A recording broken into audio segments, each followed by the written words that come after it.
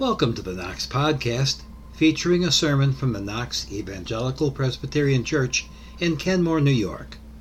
For more information about Knox Church, visit our website at knoxepc.com or email us at office@knoxepc.com. To request prayer, send an email to pastor@knoxepc.com. Let's open our Bibles today as we go to James chapter 3, verses 13 through 18. It's located on page 1173 in your Pew Bible. James 3, 13 through 18. Let's stand as we receive God's word to us today.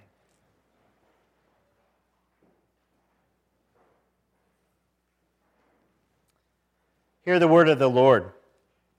Who is wise and understanding among you? Let them show it by their good life, by deeds done in the humility that comes from wisdom. But if you harbor bitter envy and selfish ambition in your heart, do not boast about it or deny the truth. Such wisdom does not come down from heaven, but is earthly, unspiritual, demonic.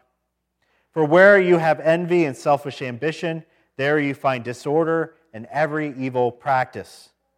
But the wisdom that comes from heaven is first of all pure, then peace-loving, considerate, submissive, full of mercy and good fruit, impartial and sincere.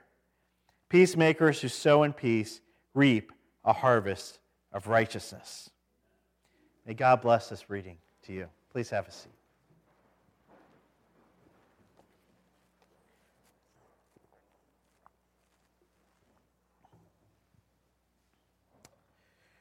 Researchers at Cornell University came out with a report in 2018 where they estimated, I don't know how they did this, but they observed how many choices we make in an average day.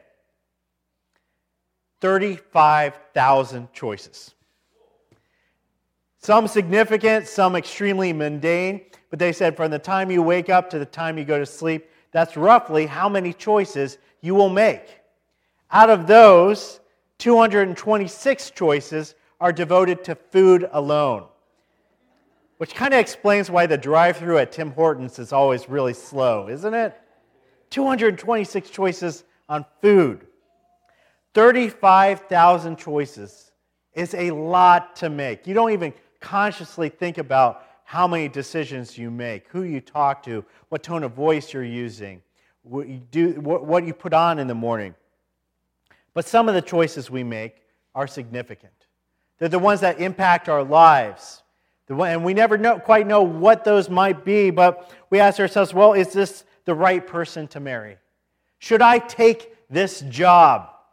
How do I handle this difficult person? Who do I delegate this task to? What donut topping do I want at Tim Hortons? We have Tim Hortons out in the Welcome Center, which is why I'm bringing this up. And what makes our choices even harder is that we know that for many of them, when we say yes to one thing, we are saying no to all the other choices. And so sometimes we get locked down and decision paralysis, going, well, what if I make the wrong choice? What if all the things I'm saying no to now, one of those was the right choice, and I just bungled it?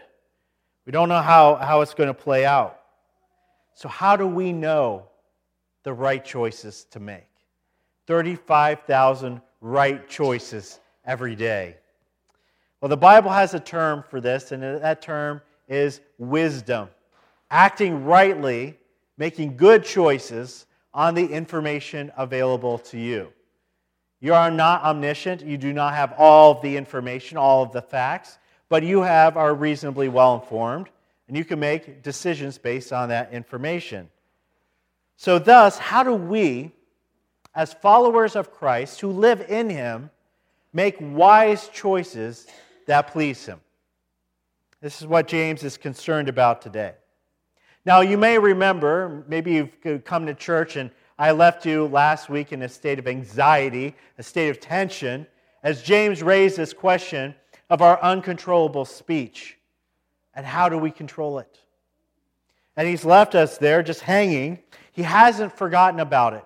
He will get to an answer, but part of that answer leads through this topic of wisdom. How do we make good choices? In the passage we read today, James looks through two very different windows at two very different types of wisdom. And he says, generally in your life, you will be following one type of wisdom or the other. What is it? What will it be? What kind of guidance do you need to make 35,000 good choices tomorrow? Well, let's look through these windows alongside James. He knocks on the window and says, look through them. Let's take a look at these two types of wisdom today. Well, the first window we look through is the window of worldly wisdom. And he says that this kind of wisdom is really easy to spot. It's not hiding at all. He says this kind of wisdom is all about self-centered ambition. Basically, if you can answer yes to this question, it's typically worldly wisdom. It's the kind of wisdom where people say, I'm making my choice based on the question, what do I get out of this? If you're asking yourself that when you're making a choice, you're looking for self-centered ambition. What do I get out of this? Now, if we existed in a universe that had no God, this approach would make sense, right? Because there would be no eternity. There would be nothing past our lives. And so really, we would be looking out for number one. It would make sense. Who else will look out for us? We might as well do that job. We might as well see what decisions we need to make to get what we deserve, to get ours, to get ahead, to get everything we feel is coming to us in this life. Well, you can see that everywhere in our country today. That's the modern American dream, isn't it? It's about promoting yourself. It's about accumulating as much wealth as you possibly can. It's about establishing a legacy and then leaving a really good-looking corpse. That's the modern American dream. Well, James points out that decisions made in this endless effort to promote yourself always results in one thing, and that is envy. Envy. Envy is when you're never satisfied because you are forever always looking at what other people have and saying, I want more. I want something more. I have this hole in my life. I have this void. I need to fill it with stuff, with achievements, with relationships. I need to cram as much as I can possibly get. And even when I do that, it's still not enough. Well, envy is an ulcer on our souls because it brings pain to us. It can never be satisfied. It is always there hurting you. The more you envy, the more you find yourself frustrated and you complain and you become miserable. It's the enemy of Christian living because envy is the opposite of caring for the needy, isn't it? It's caring for yourself. So you need to care for yourself. Who cares? Somebody else will take care of all these other people. They'll get theirs. I gotta take care of myself. We see, we want, we can't have, thus we envy. And the ache of that never goes away. And so what James is trying to tell us here is painting this picture of how worldly wisdom eventually leads to a free-for-all, where everybody's just scrambling to get whatever they can get. Have you ever gone to a concert or a NASCAR race or something where they throw T-shirts into the crowd? I mean, we all have T-shirts, right? You have enough T-shirts in your life. But the second that T-shirt goes out, everybody is scrambling for it like they don't have a shred of clothes to their name. It's the one thing, they got to have it. It's got to be mine. And then Wesley gets it, and I'm upset because he has the thing I wanted. It's a scramble. It's a free-for-all. You see at baseball games, a foul ball goes, and people are knocking each other over just to get that ball. Well, it's uglier when we see it in our lives. When we look at the workplace, we see how power struggles arise as people backstab, as they gossip, as they wheedle their way to the top of the corporate structure. Marriages crumble when you have two people who are looking out for themselves first and foremost, when the foremost question on their mind is, what can that other person do for me? What can that other person give to me, and why aren't they doing it? That's when marriages start to break apart. Even the church can be absolutely brutalized by envy and selfish ambition. By people who come into the church and say, it's got to be all about me. I've got to be the most loved person here. I have to be the one with the most power in this group. James has seen it. We've all seen it. And if this type of wisdom sounds absolutely terrible to you, it should come as no shock the source of it. It's not something we just invented one day all on our own, self-centered ambition. James basically says right here in the verse, he says, it comes from hell. That's the source of this kind of wisdom. The enemy gleefully has been sending his servants all across the world for hundreds and thousands of years, sowing this kind of self-centered ambition into the very fabric of our culture. In fact, we can see it in the very opening of the Bible. If you go back to Genesis chapter 3, we see the enemy himself tempting Eve with worldly wisdom. The temptation Satan presents to Adam and Eve is by pointing to this forbidden fruit and saying, hey, guys, ignore what God said. Ignore what He said. You need to get yours. You need to look out for yourself and provide for yourself and get ahead in life. And if you take this fruit and if you eat it, you will promote yourself and become more like God. Doesn't that sound good? That's the temptation of worldly wisdom. Listen to how Eve gives in to self-centered ambition in Genesis 3, verse 6. When the woman saw that the fruit of the tree was good for food, was pleasing to the eye, also desirable for gaining wisdom, she took some and she ate it. Eve saw that the food was good for her. She judged that it was good for her. She saw that it was pleasing to her. She saw that by eating it, she would gain a greater knowledge than she already had at that moment. So it all became about her. And what's the end result of that self-centered worldly wisdom? Well, Adam and Eve turned on each other. They turned against God. They brought curses and death into their life. And instead of a life of thriving in the Garden of Eden, they had to scrabble and survive out in the world. That's what this gets you. And that's why James is so very adamant about this. Worldly wisdom is so tempting because it has all of us asking the question we grow up asking, what do I get out of this choice? But James wants you to see the truth of this thinking, that this thinking is demonic and it has your destruction firmly in mind. Be wary of choices that ask you to be self-centered at the expense of other people and at the expense of God. It's okay to provide for yourself. It's okay to enjoy things that you enjoy, but not when it comes at the expense of others and God. It gets in the way of you loving them. So now that James has told us the truth, we don't get to use that little kid excuse of, well, I didn't know better. Now we do know better. And we can reject worldly wisdom when it pops up. All right, we've looked through that window. We've seen the bleakness that contains inside. Well, then James asks us to shuffle over and look through another window here. Look at another type of wisdom here in verses 17 and 18. We look in and we see that there is also, in addition to a worldly wisdom, there is a godly wisdom that comes from the very throne of heaven itself. It's made freely available to any and all who ask for it. James says there's no shortage of this wisdom, there's no limit to it, and no end to its benefits. Sounds great. So why isn't everybody using this kind of wisdom? If it's not out to destroy you, but rather to build you up, why don't we use it?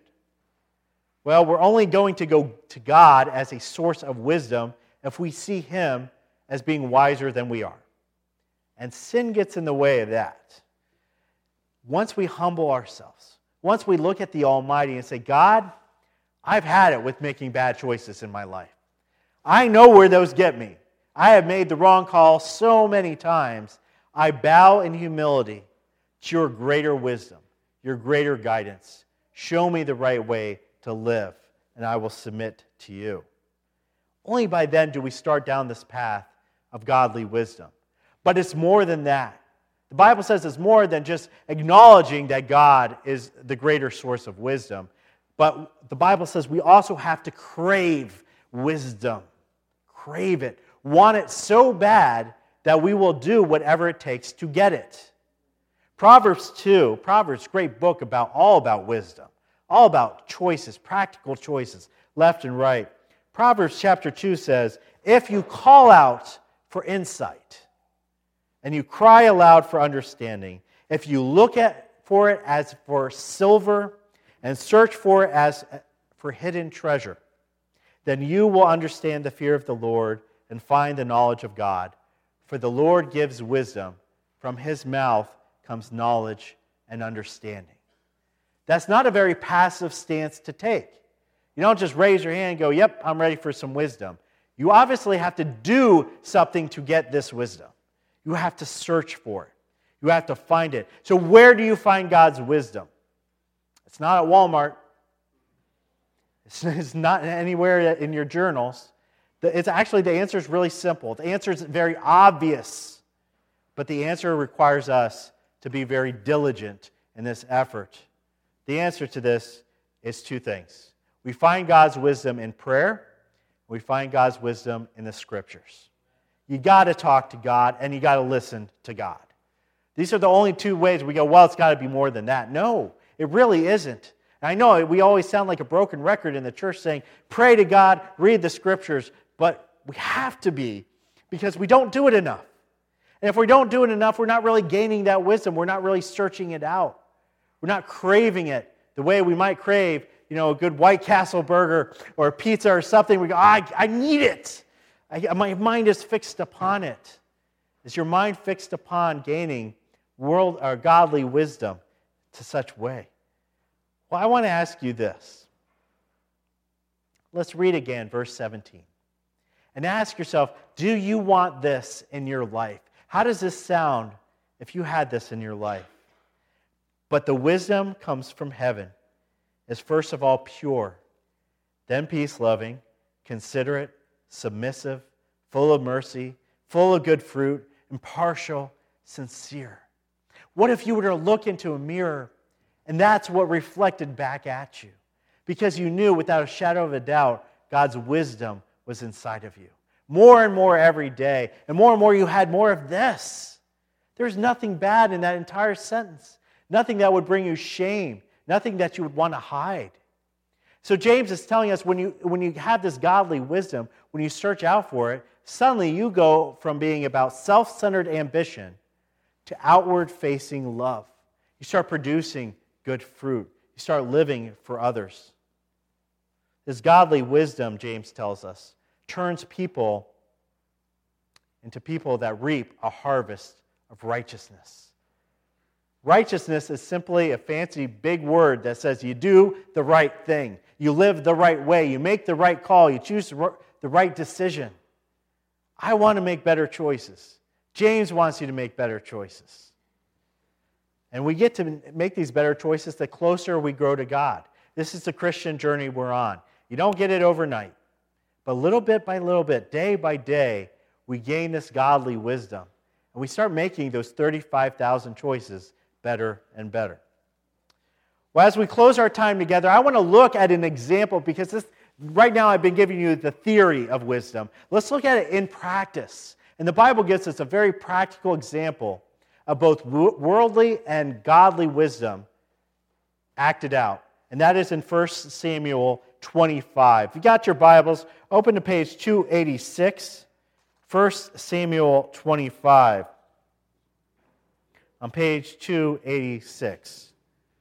I'm not going to read the whole thing, but I'll let you kind of skim it as we talk. So in this chapter, David, he's out in the wilderness. He's on a trip with 600 or so of his followers. David had a rather large entourage back then.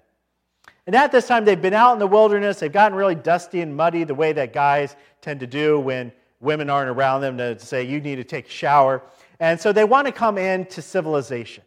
It's festival time. They want to celebrate. They want to be with people. They want to eat good food and drink good wine and just have a good time. And so they start to come in, and they send a message ahead of them. David sends a message ahead of him to the nearest wealthy landowner who could possibly take care of him and his men. And the message goes to a guy named Nabal. Nabal, as we see in verse 3, is described as surly and mean. And we can extrapolate from that this is a man who has all this wealth and he is not happy with it. That's self-centered ambition. That's envy. This is a man who's been living for himself. He's surly, he's mean, he's not happy with his choices. But David is very friendly in his message. He sends it out and says, we'd appreciate your hospitality. My men have a reputation for behaving themselves. So please, will you accept us in? Can we come and enjoy your hospitality while we enjoy these festivities? But instead of agreeing to this, Nabal sends a message back, and he rudely refuses. David says, buzz off, essentially. That's the Justin translation of the Bible. Buzz off, get out of here. Why should I take you in? I don't gain anything from that. You guys will trample all over my fields. I don't want that. And so here's a first example of what worldly wisdom gets you. Nabal, looking out for number one, turns away a possible future friendship with the king of Israel. What would have been if he just said, yes, come to my home. Let me treat you right. But instead, he is bluntly rude. And David gets this response, and he sees red. He doesn't act any better than Nabal does. He starts to respond in worldly wisdom as well. Look at verse 13 there. 1 Samuel 25, verse 13. David is so angry at being treated this way, so offended, that he tells his men, grab your swords. We're going Nabal hunting today. His ego was hurt. He was asking himself, what do I get out of this? The way this man has treated me. I am the anointed. The Lord has anointed me over all of Israel. And this man treats his future king this way? I don't think so. And so he starts dragging 400 armed men to march on the homestead of Nabal. It is going to be an absolute slaughter. David says, we're going to kill every man, every boy in this household. How dare he treat me this way? You can hear the worldly wisdom breaking out in both of these cases. And it would have been a slaughter. That would have been a terrible way for this chapter to end. Except that there was, by the grace of God, one person in this situation who had godly wisdom. And that is Nabal's wife, Abigail.